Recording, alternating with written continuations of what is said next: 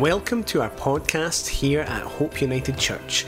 To access the live stream of our services along with other resources and information, please visit www.hopeunited.org.uk.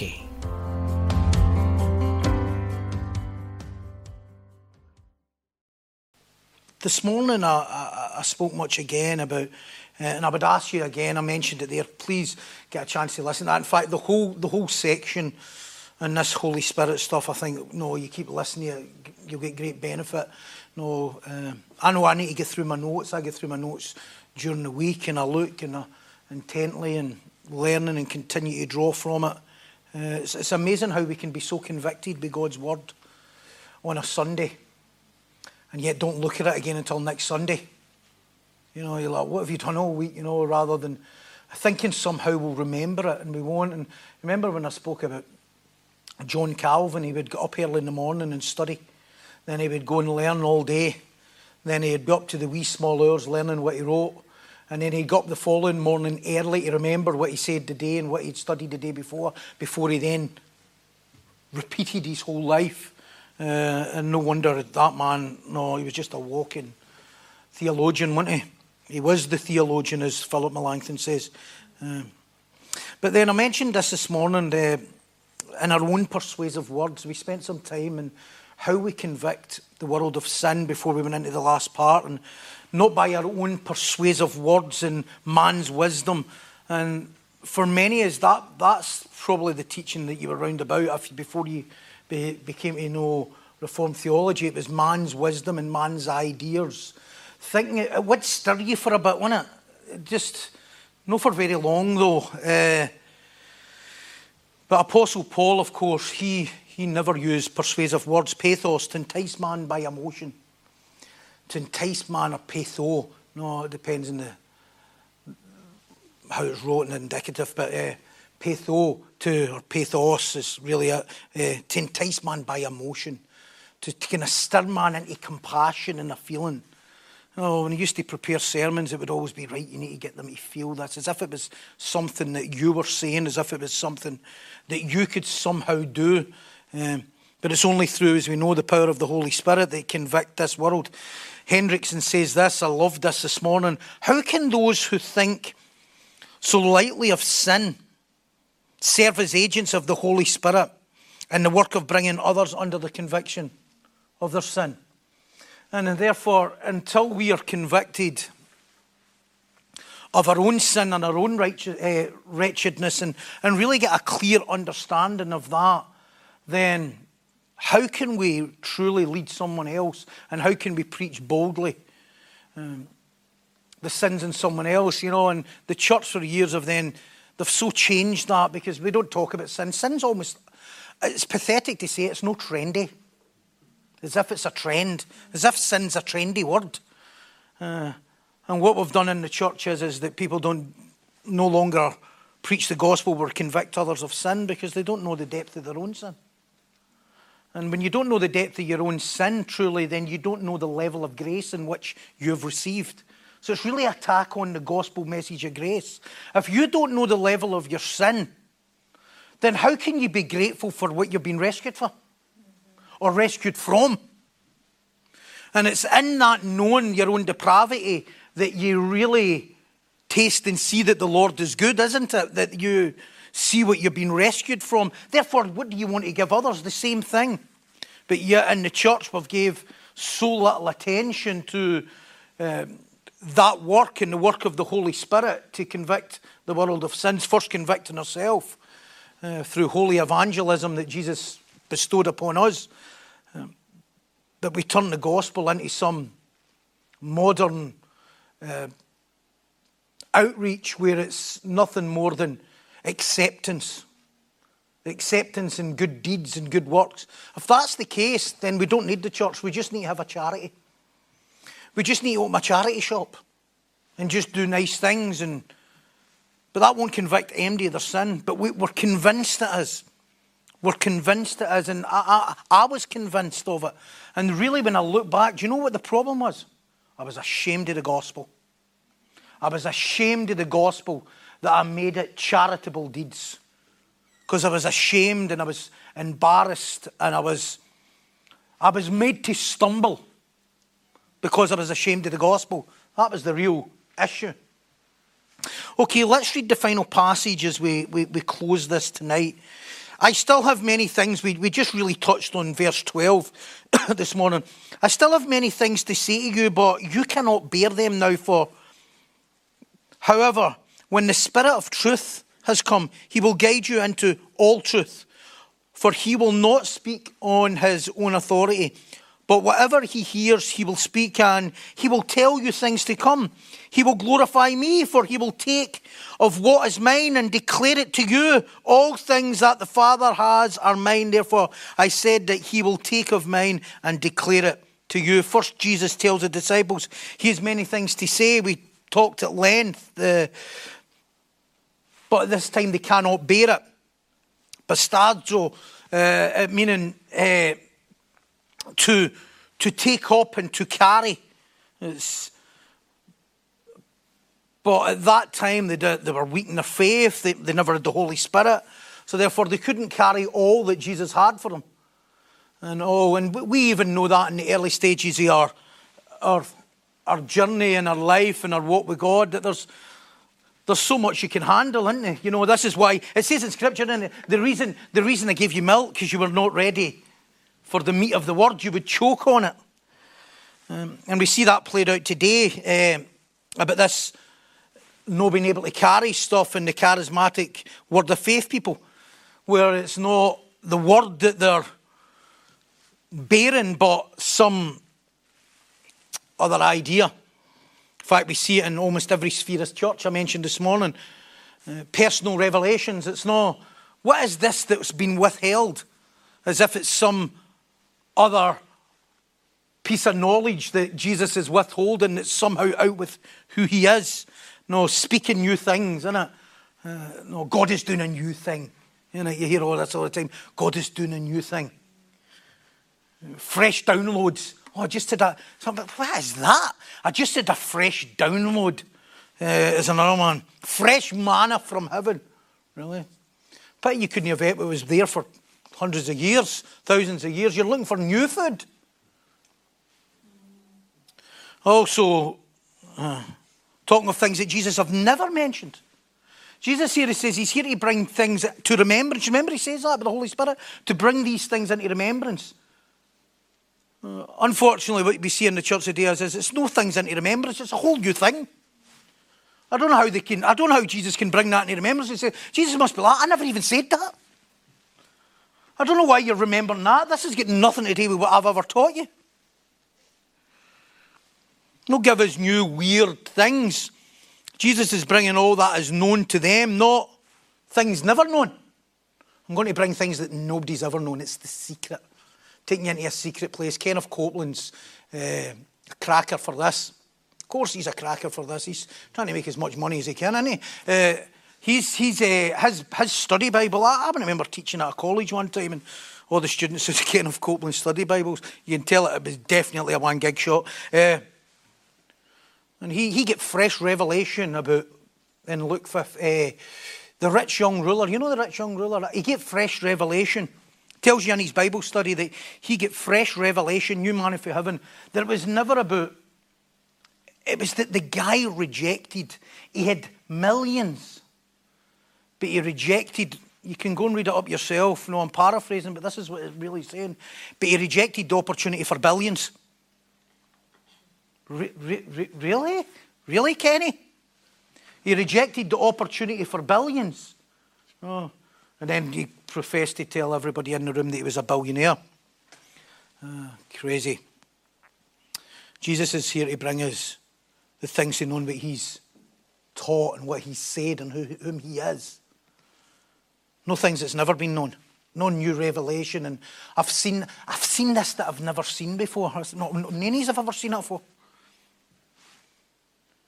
It's different when it's illuminating the word and you go, you know what, I never seen that and it's taught and now I see it for what it is and you remember it and it's God's word because you're exegeting the word. But creating a new thing that's out with God's word is not what the Holy Spirit's purpose is. I remember being a message with someone who said, somebody well known, and they said, the reason Jesus never done it before is because nobody asked. Really? It's never been done before. Why is that never been done before? It was in regards to the centurion guard. Just say your word, Jesus, and you can go forth, and my centurion, my friend will be healed. You don't even need to come. Never been done before. Now that's fine if you're just sharing that scripture. It's when you start adding saying, Jesus is now going to do loads of new things that you've never asked before. And then you add the scripture, didn't you? You have not because what? Really? It's amazing when you just pull the wee things and you don't add anything and how much sense they make. And then D. Carson writes, what the Holy Spirit brings is nothing more than the filling out of the revelation of Jesus. Just the filling out. It's not something else. It's just in the early days here with the disciples, they knew stuff, and as we come to know Christ, there's things you know, and the Holy Spirit then starts to fill it out, doesn't it? He starts to paint the full picture of who Christ is. It's not another Jesus you get. It's just an expanse of the Jesus of the Word. The disciples of Besaid were limited based on their flesh, their immaturity, their lack of faith, but based on no yet receiving the Holy Spirit. If Paul, as I said this morning, was determined, Crano was determined to know nothing. And that word determined to know nothing, as I mentioned this morning, as he's like taking himself to a court. And so now when we say the scripture, I determined to know nothing except Christ, and you just think it's a flip-out statement. I just determined to know nothing as if you didn't have to make any effort. As if the word determined didn't. If you ever says this, I'm determined to eat healthy this week.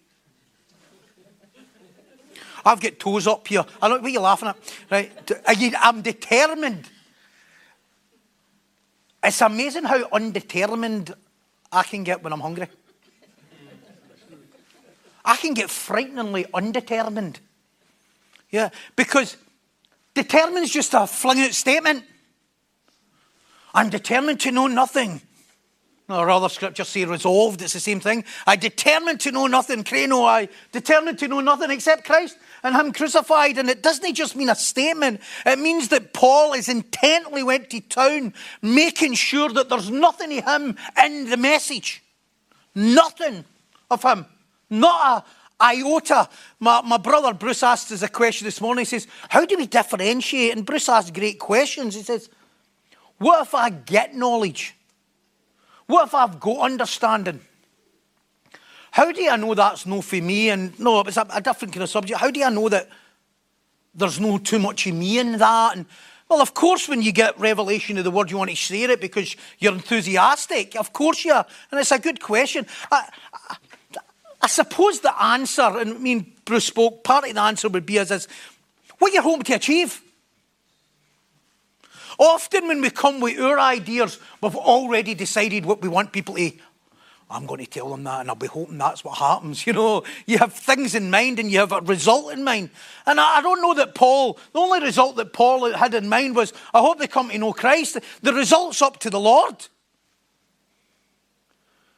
In order to kind of remove our agenda, our desires, or make it about us, it's important that we determine that we go to town, that we labour in the Word.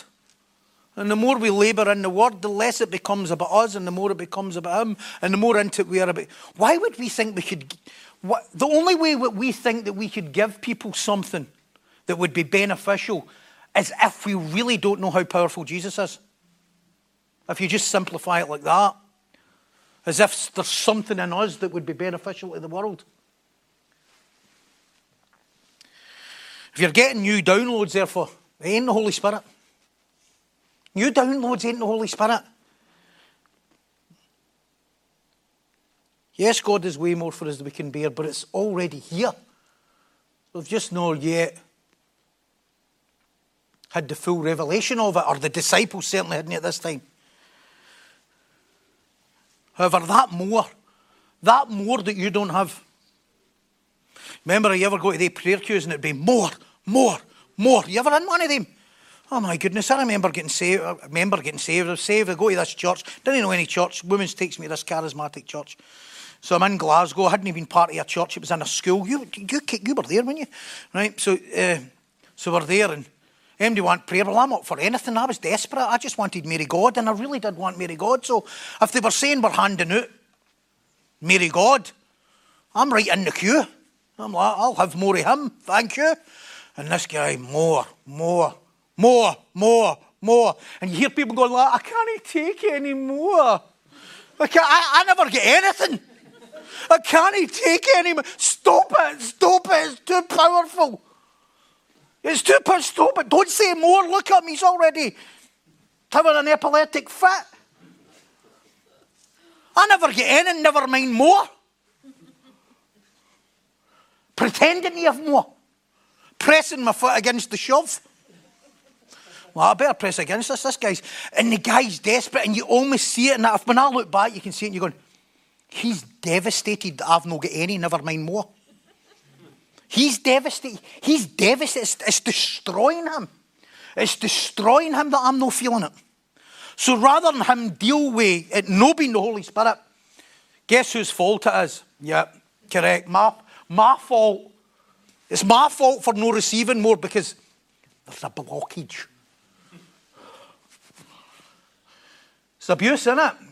It's abuse. That more is not with who Jesus is. Let me ask a question here. It's Sunday night, so we can maybe relax. You ever seen Jesus cutting about like a snake? No. What about planking? You ever seen Jesus planking? Whatever it is you do. I don't know what planking, but you do that, don't you? Because I've seen people Holy Spirit planking. Have you seen it?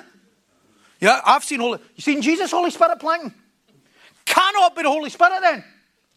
The Holy Spirit is only here to testify what?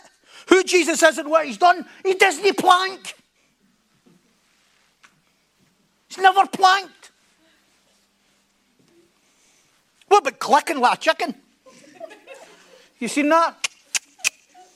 Kenneth Hagin, heretic. We were up in Dundee in the beginning, we just heard the word, and I says Kenneth Hagin was a heretic. This guy, I think he still fell out with me, yep. He was his hero. I says he's a heretic. And then with that, I was able to share. I says, why don't you go and read some of this stuff, and I'll prove that this is not the Holy Spirit. Pewn away.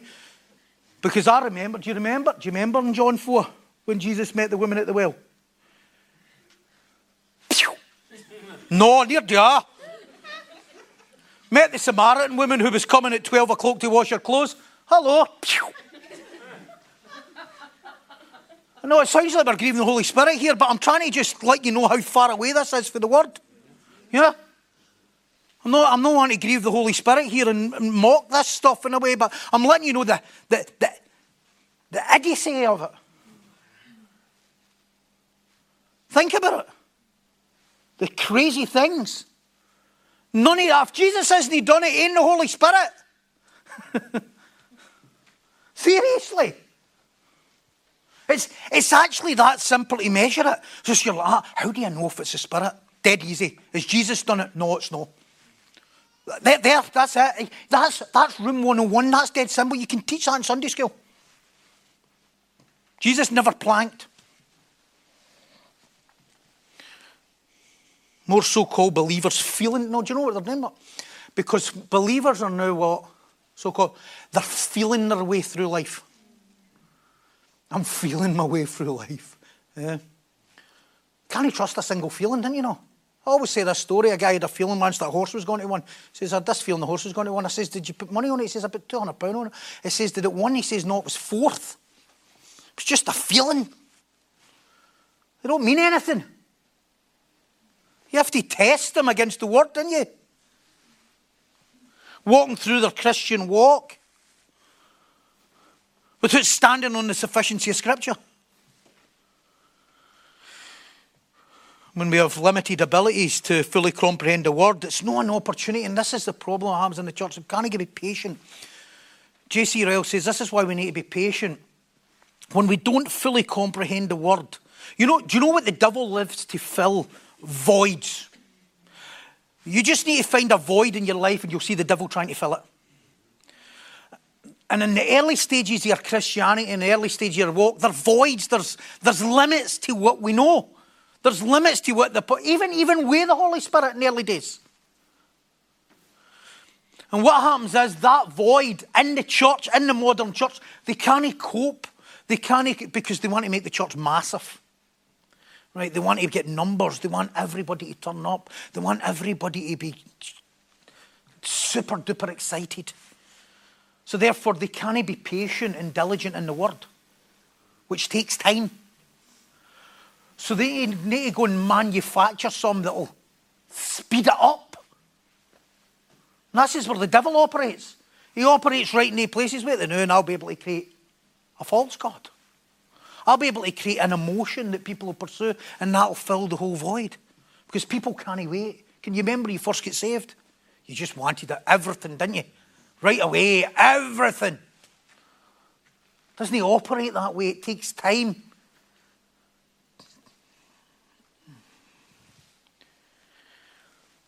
So what do? They fill it with feelings. That's what happens. You start to fill it with feelings and emotions. And it looks nothing like the Holy Spirit. It looks nothing like the church.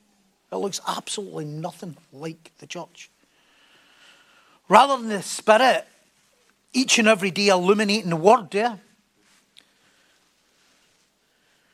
They teach in a way that starts to illuminate the senses.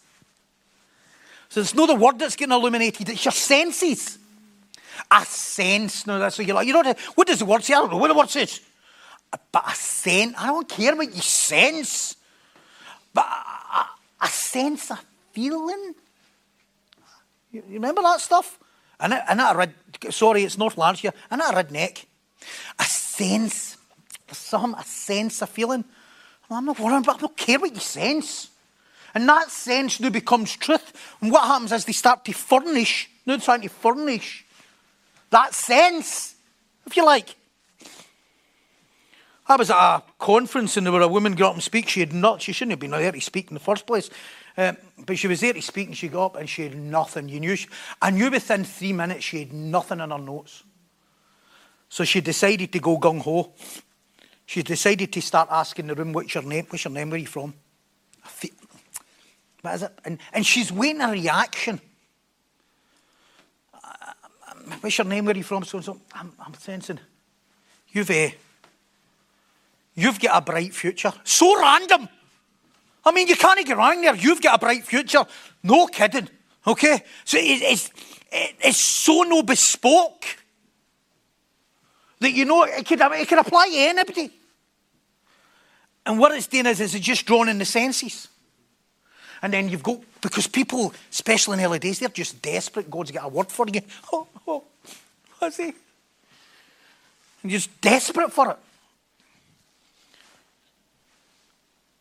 Rather than the Spirit illuminating the word, it's illuminating your emotion. Rather than patiently and diligently allowing the word to be brought to maturity, it's stirring up flesh. I don't know about you, but some of you will have experienced this, and I don't know how it was for you, and I'll try and... I don't want to be the star of the story here. Just to, if I go back to just over 3.5 years ago, when we had a Reformation in this church, I remember when I started listening. Can you remember, Mesties, can you remember when you started listening to different speakers? Now, I don't know about you at first. I didn't cartwheel because my senses and emotions were warped. My senses and I was looking for sugar instantly. And sometimes it was too sour at first. I'm going, no, something like, you need to listen to this guy. He is on fire. And then I'd be like, hello? I'm like, I'm not, come on. I'm not feeling it. I'm looking, come on. So you listen to Dr. Martin Lloyd-Jones, like, he is amazing. So I started listening to Dr. Martin Lloyd-Jones. I'm like, and this is what happened. And I'm not saying I was like, but it's as if because the word wasn't getting taught and because the Holy Spirit was never exegeted properly, and my emotions, I was just constantly getting fed sugar lollipops. That's the only way I can describe it. It was like every time I went to church, I was getting a can of Monster. Do you know what I mean? And now I'm having to go, oh, I'm trying to.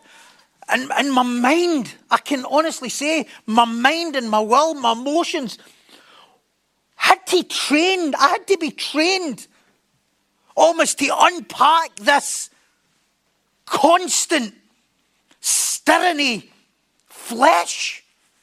Do you know what I'm talking about? And then you start hearing, you go, this is different.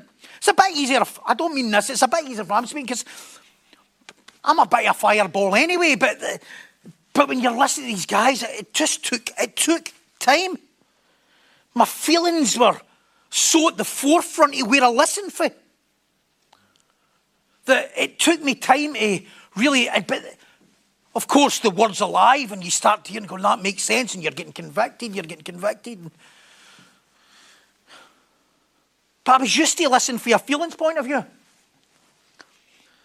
And no labouring in the word, line upon line, precept upon precept.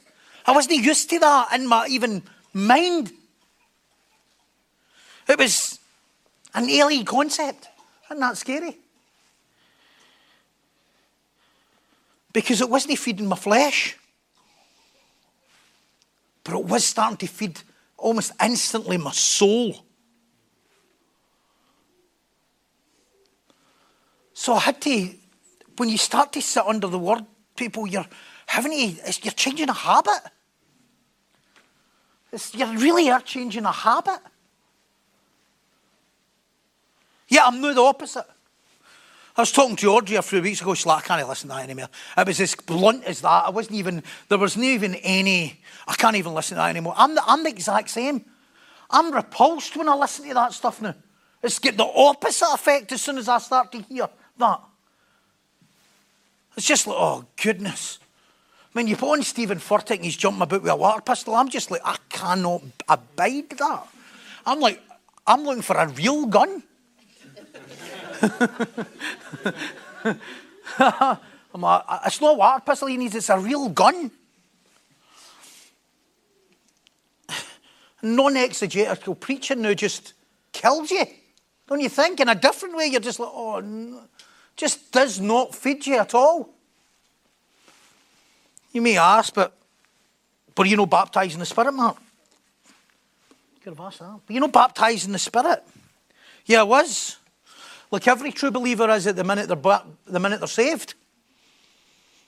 But as much as I could understand the word to the extent of the Spirit and understanding how the Spirit works in the word and what I was taught was a different thing.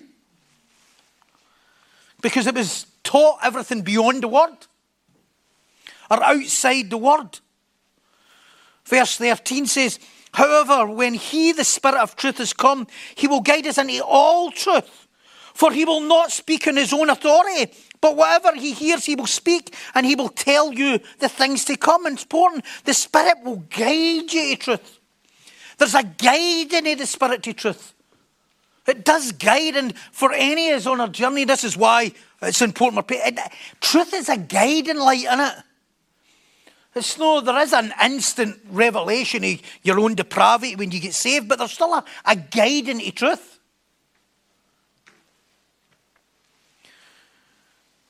It's the Spirit through the Word that makes us see Scripture in the proper context. Only that. Why is it I don't know if you remember the first thing you look at Scripture, you go, that makes sense to me. I remember when I first got saved, and I was like, maybe saved weeks, and I'm in my house, and I open up the Scripture, and I'm reading about Jesus. It says that he sent the disciples across the water, and then he went to pray. And I remember reading that Scripture, and it all started to make sense. And there were landmarks throughout the Scripture saying the boat was in the middle of the ocean. Then it was the fourth watch of the night. And then it says Jesus came in the water and walked by. This is the first time I get real revelation in Scripture. And I thought, my goodness, he departed about 12 in the day. It's at 4 in the morning, he's walking in water. He's been praying for about 18 hours. That was it. That's the only revelation I got. It was just like, it's like the light bulb moments, innit, that you have when the Word becomes alive in your life.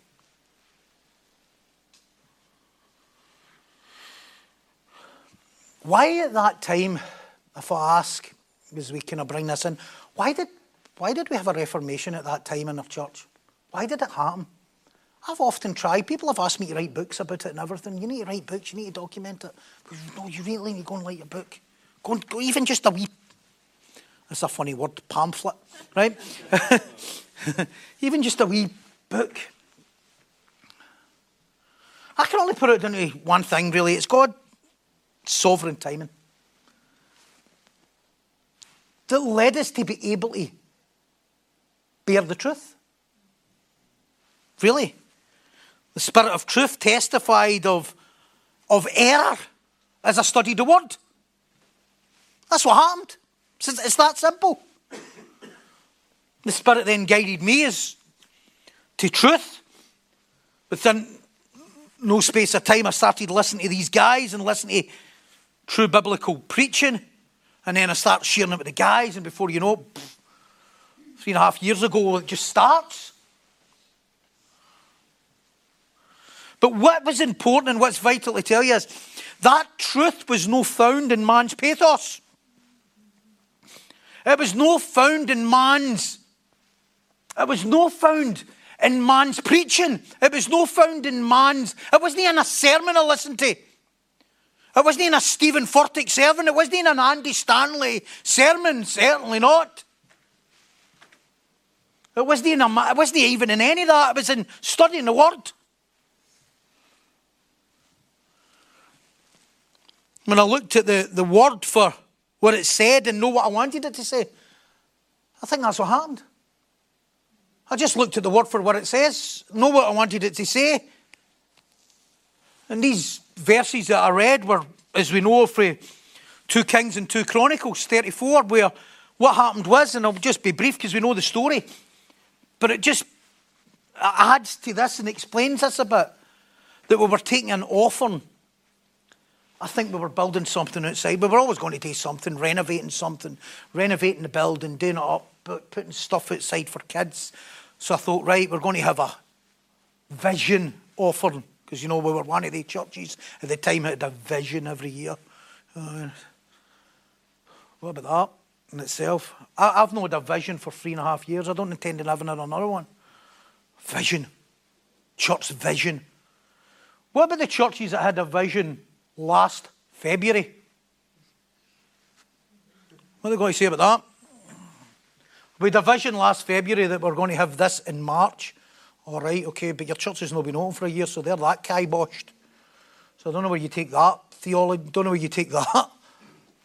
But anyway, we had this idea and we're going, right, we're going to do stuff in the building, and it was all about kind of me kind of going to study. Thought, well, I'll bring a message in that, we'll bring a message and share it about the vision, which led me to, you know, because it's a famous, well-known scripture about where you go on about Josiah, and he decided to restore the building, and he wanted to restore the walls, and he wanted to restore the temple, the church, back to its rightful place, because it was left in ruin with persecution and all sorts of stuff. Let me for a moment just turn to these few scriptures. I just want to just share this. 2 Kings 22, 1 to 11. I'm going to read out these scriptures that I read. 2 Kings 22. They're paralleled in 2 Chronicles 34 as well. Same story, but just coming from a different context, but they're the same story. Josiah was 8 years old when he became king. And he reigned 31 years in Jerusalem. His mother's name was Jediah, the daughter of Adiah of Baksath. And he did what was right in the sight of the Lord and walked all the ways of his father David. He did not turn aside to the right hand or the left. First thing you note here is how, as he grew, it says here that Josiah grew and he started to follow God. Not man, not reaction. It says here that he followed after his father David. David is not his father, but he's the spiritual father. It's the house of David that he's following. The lineage of that. And David was what? A God after man's own heart. And he started to follow God, and this is what it's saying. He followed God, and he wasn't getting distracted with other things. And then it says in verse 37, now it came to pass in the 18th year of King Josiah that the king sent to Shaphan, the scribe, the son of Azaliah, the son of Meshullam, to the house of the Lord, saying, go up to Hilkiah the high priest, that he may count the money which he has been brought into the house of the Lord. So you can see why I was in this scripture. I'm thinking, this is great. This is a great vision offering scripture. So I'm in vision offering. I'm the one with the word saying, I'm in what I want to tell you. Okay, that's what's going on here. And this is what's going on in me. Great scripture for a vision offering. That's where I was. That's what I was before I started reading it. Go up to Elkanah the high priest, that he may count the money that has been brought to the house of the Lord, which the doorkeepers have gathered for the people, and let them deliver it into the hand of those doing the work, who are the overseers in the house of the Lord. Let them give it to those who are in the house of the Lord, doing the work to repair the damages of the house, to the carpenters, the builders, the masons. We mean stonemasons. No, they were rolling up your leg, trouser leg, and I'm not saying that's what they do. To buy timber and hewn stone to repair the house. However, they need be not accounting made with them of the money delivered into the hand, because they deal faithfully. And this is what we're doing. We were taking an offering for God's building. This one. And we had all these ideas and all the visions. We had the guys who were going to be doing the work. Do the repairs, to expand. And then I read this, as if it's none of my business. This is what I read next. Then Hilkiah the high priest said to Shaphan the scribe, I have found a book of the law in the house of the Lord. That's it. That is it. It's a game changer. And Hilkiah gave the book to Shaphan, and he read it. Now, I don't want to get into the details. I done a study in why the book was hidden and why they'd buried the book of the law, which is the word of God. There were persecution came, and they were running riots, so they decided to hide the word. So they were protecting the word. So, well, the world had started to saturate the church, if you like. And Hilkiah gave the book to Shaphan, and he read it. So Shaphan the scribe went to the king, bringing the king word, saying, your servants have gathered the money that was found in the house. And it's like this. Oh, we're doing all this. We're doing all this stuff.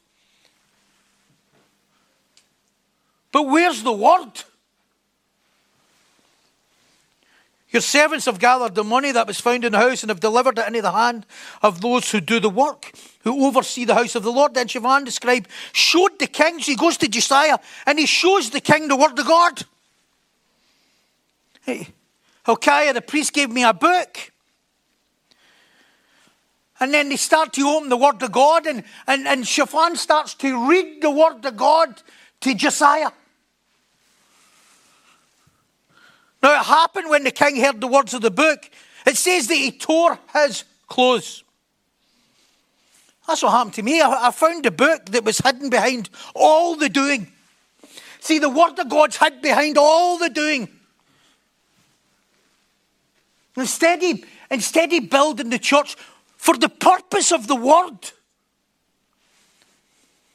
everything was getting done while the word was still hidden. And you look at the modern church today, and it's not getting built to let the word shine. It's everything else that's shining while the word's hidden. In this case, it was under the floor. Hidden, buried in rubble. Now, it happened when the king heard the words of the book that he tore his clothes. Hidden behind all that vision, all the ideas. So we had. But yet the word was buried and hidden in the church, and like Josiah. And then this is what it means to rip your clothes. And it's not like, they did, but it's much deeper than that. It's like deep conviction in your heart. It goes beyond it, and almost the ripping the clothes is almost laying yourself bare. It's almost like the clothes are hiding shame and sin. You know, like the Adam and Eve, they covered themselves with clothes. And it's like tearing your clothes. One devastation, total conviction. Do you know what it's like? Your cover's blown. Your total cover is blown. No more stuff to hide behind. Nothing. Richard Sibbes, who wrote, it's in Richard Sibbes' work, but he wrote the book. I never even knew this book existed. I went to a Banner of Truth conference, and I was walking through, and there's a book called Josiah's Reformation. I thought, you couldn't make it. I remember nearly cartwheeling when I seen this book, Josiah's Reformation. It's part of his bigger works. But he says this, I'm just going to read out a wee tiny bit if you can. Time's really gone. There's a bit on page 87. Page 88. This is what he says on the ripping the clothes and the tearing the clothes about Josiah. He says, the outward is easy and subject to hypocrisy. It is an easy matter to rend clothes and force tears. Isn't it easy to just look the part? But it's hard matter to afflict the soul. The heart of man taketh the easiest ways and let the hardest alone. Is that not what we do in church? We take the easy way and leave the hardest alone?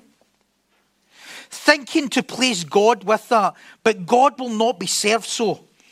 For he must have the inward afflictions, or else we doth abhor the outward actions. Therefore let us as well labour for humble hearts, as humble jesters. We must rend our hearts and not our clothes. When we come into the presence of God, we must labour as to show humility. So to have humility, that so we be not like hypocrites who make show of a great deal of devotion and courage, but yet have none in the heart. A great deal of outward humiliation, whereas they had none within. And that's what we had. This outward, but none within, until the word is preached. Astounding. Only the word, only the Holy Spirit through the word can have that effect. It was simply the work of the Holy Spirit doing what? Leading us to all truth. Where was all that truth? Where was it? It's here. It's in the Word of God. It's where all truth is. The Word of God's enough. It's sufficient. All falsehood. You know what started to happen that day? Every bit of falsehood started to tumble. It was like as soon as the word becomes alive and sufficient, see all falsehood, it's like a pack of cards. It's like the domino effect. They just go, everything fell. Everything. Within, I would say, a day. And this is an amazing testimony to men of God who God raises up. I'd listened to John MacArthur I'd listened to him about 7-8 years ago. I actually sent guys some I listened to 7-8 years ago, and I remember watching it and finding ways to disagree with it. Right, Mark?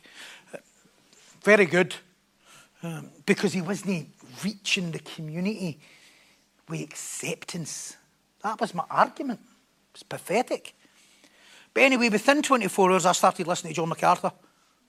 Just God led me to John MacArthur's teaching. I started listening to him instantly. I remember telling Dr. MacArthur, I says, this is what happened. I was telling him the story, and I says, see, within 24 hours, mate, it's amazing, isn't it? What a testimony, I'm a faithful man. I says, see, within 24 hours, God showed me the word. He led me to your teaching. Instantly. Right to his teaching. Started listening to Doc. Couldn't get enough.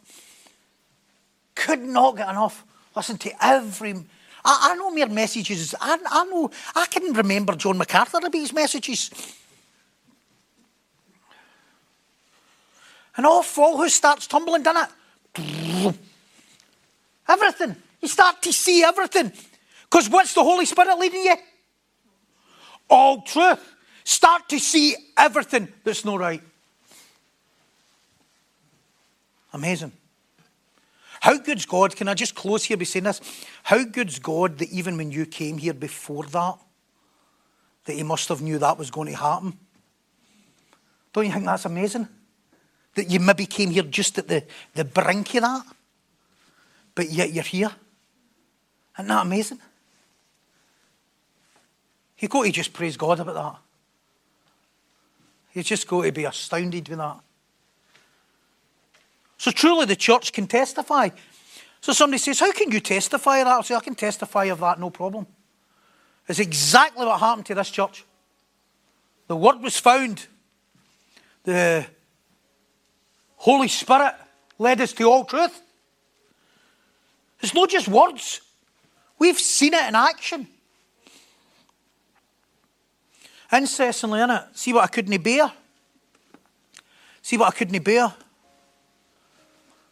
I couldn't bear it. Isn't that interesting? See what you couldn't bear, you now start able to bear it. Think of what you're able to bear now that you couldn't bear before, eh? Isn't that astounding? Because the Spirit's the vessel and the truth. It's the Spirit that does the work, no man. Sitting in meetings for months and years. Oh, how are we trying to get people better, get them committed, get them devoted? Nothing. Nothing.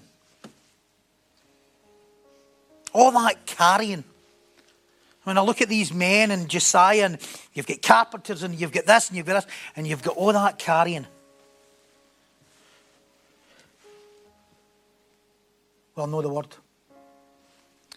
What about your life? You've got all that carrying. Well, clothed in man-made garments.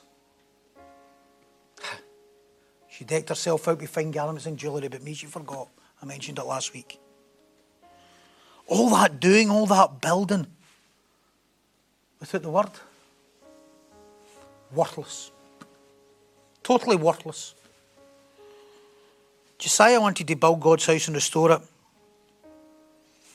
And God says, it's not my house if the Word's no front and centre. You want to build my house? The Word has to be front and centre. The house, it's all tinsel and baubles. It's only to highlight the Word. I remember the first time I went to Grace Community Church and I'm walking through it.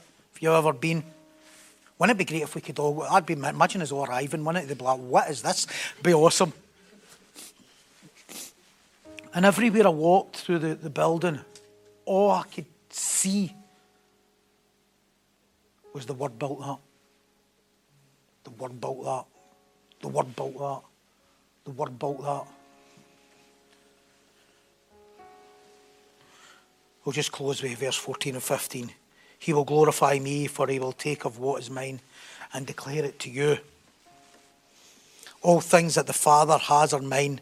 Therefore I said that he will take of mine and declare it to you. The Holy Spirit is not here to testify of man's achievements. Yeah? It's not here to testify of man's achievements, nor man's ideas, but to testify of who Jesus is, the whole counsel of God. Whatever Christ has done and all that Christ is what the Holy Spirit is here to testify of. All he's done and all he is what the Spirit will testify of. Nothing more and nothing less. And all he testify of is not just him, as the scripture says. It's not just him he's testifying of. It's the Father. You can't separate the two. You can't separate the three. The Holy Spirit therefore cannot operate, nor will any other message. How can the Holy Spirit have another message when he's the Spirit of the Father and the Spirit of the Son? If you see one acting like a head case, it's not the Holy Spirit. You see one acting, it's no God. See one act like, it's no Christ.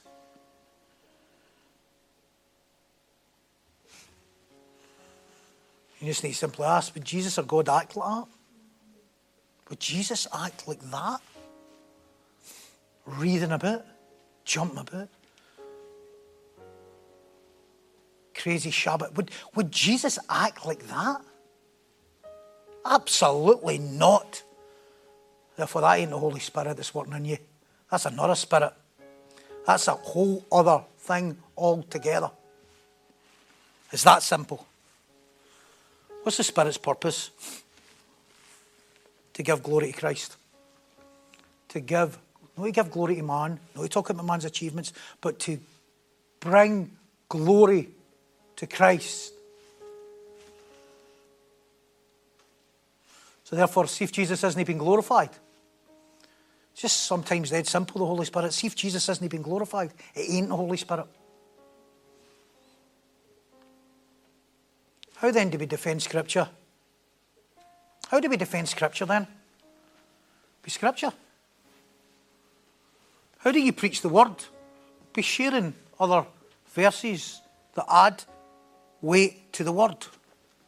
No man's ideas. No some worldly experience.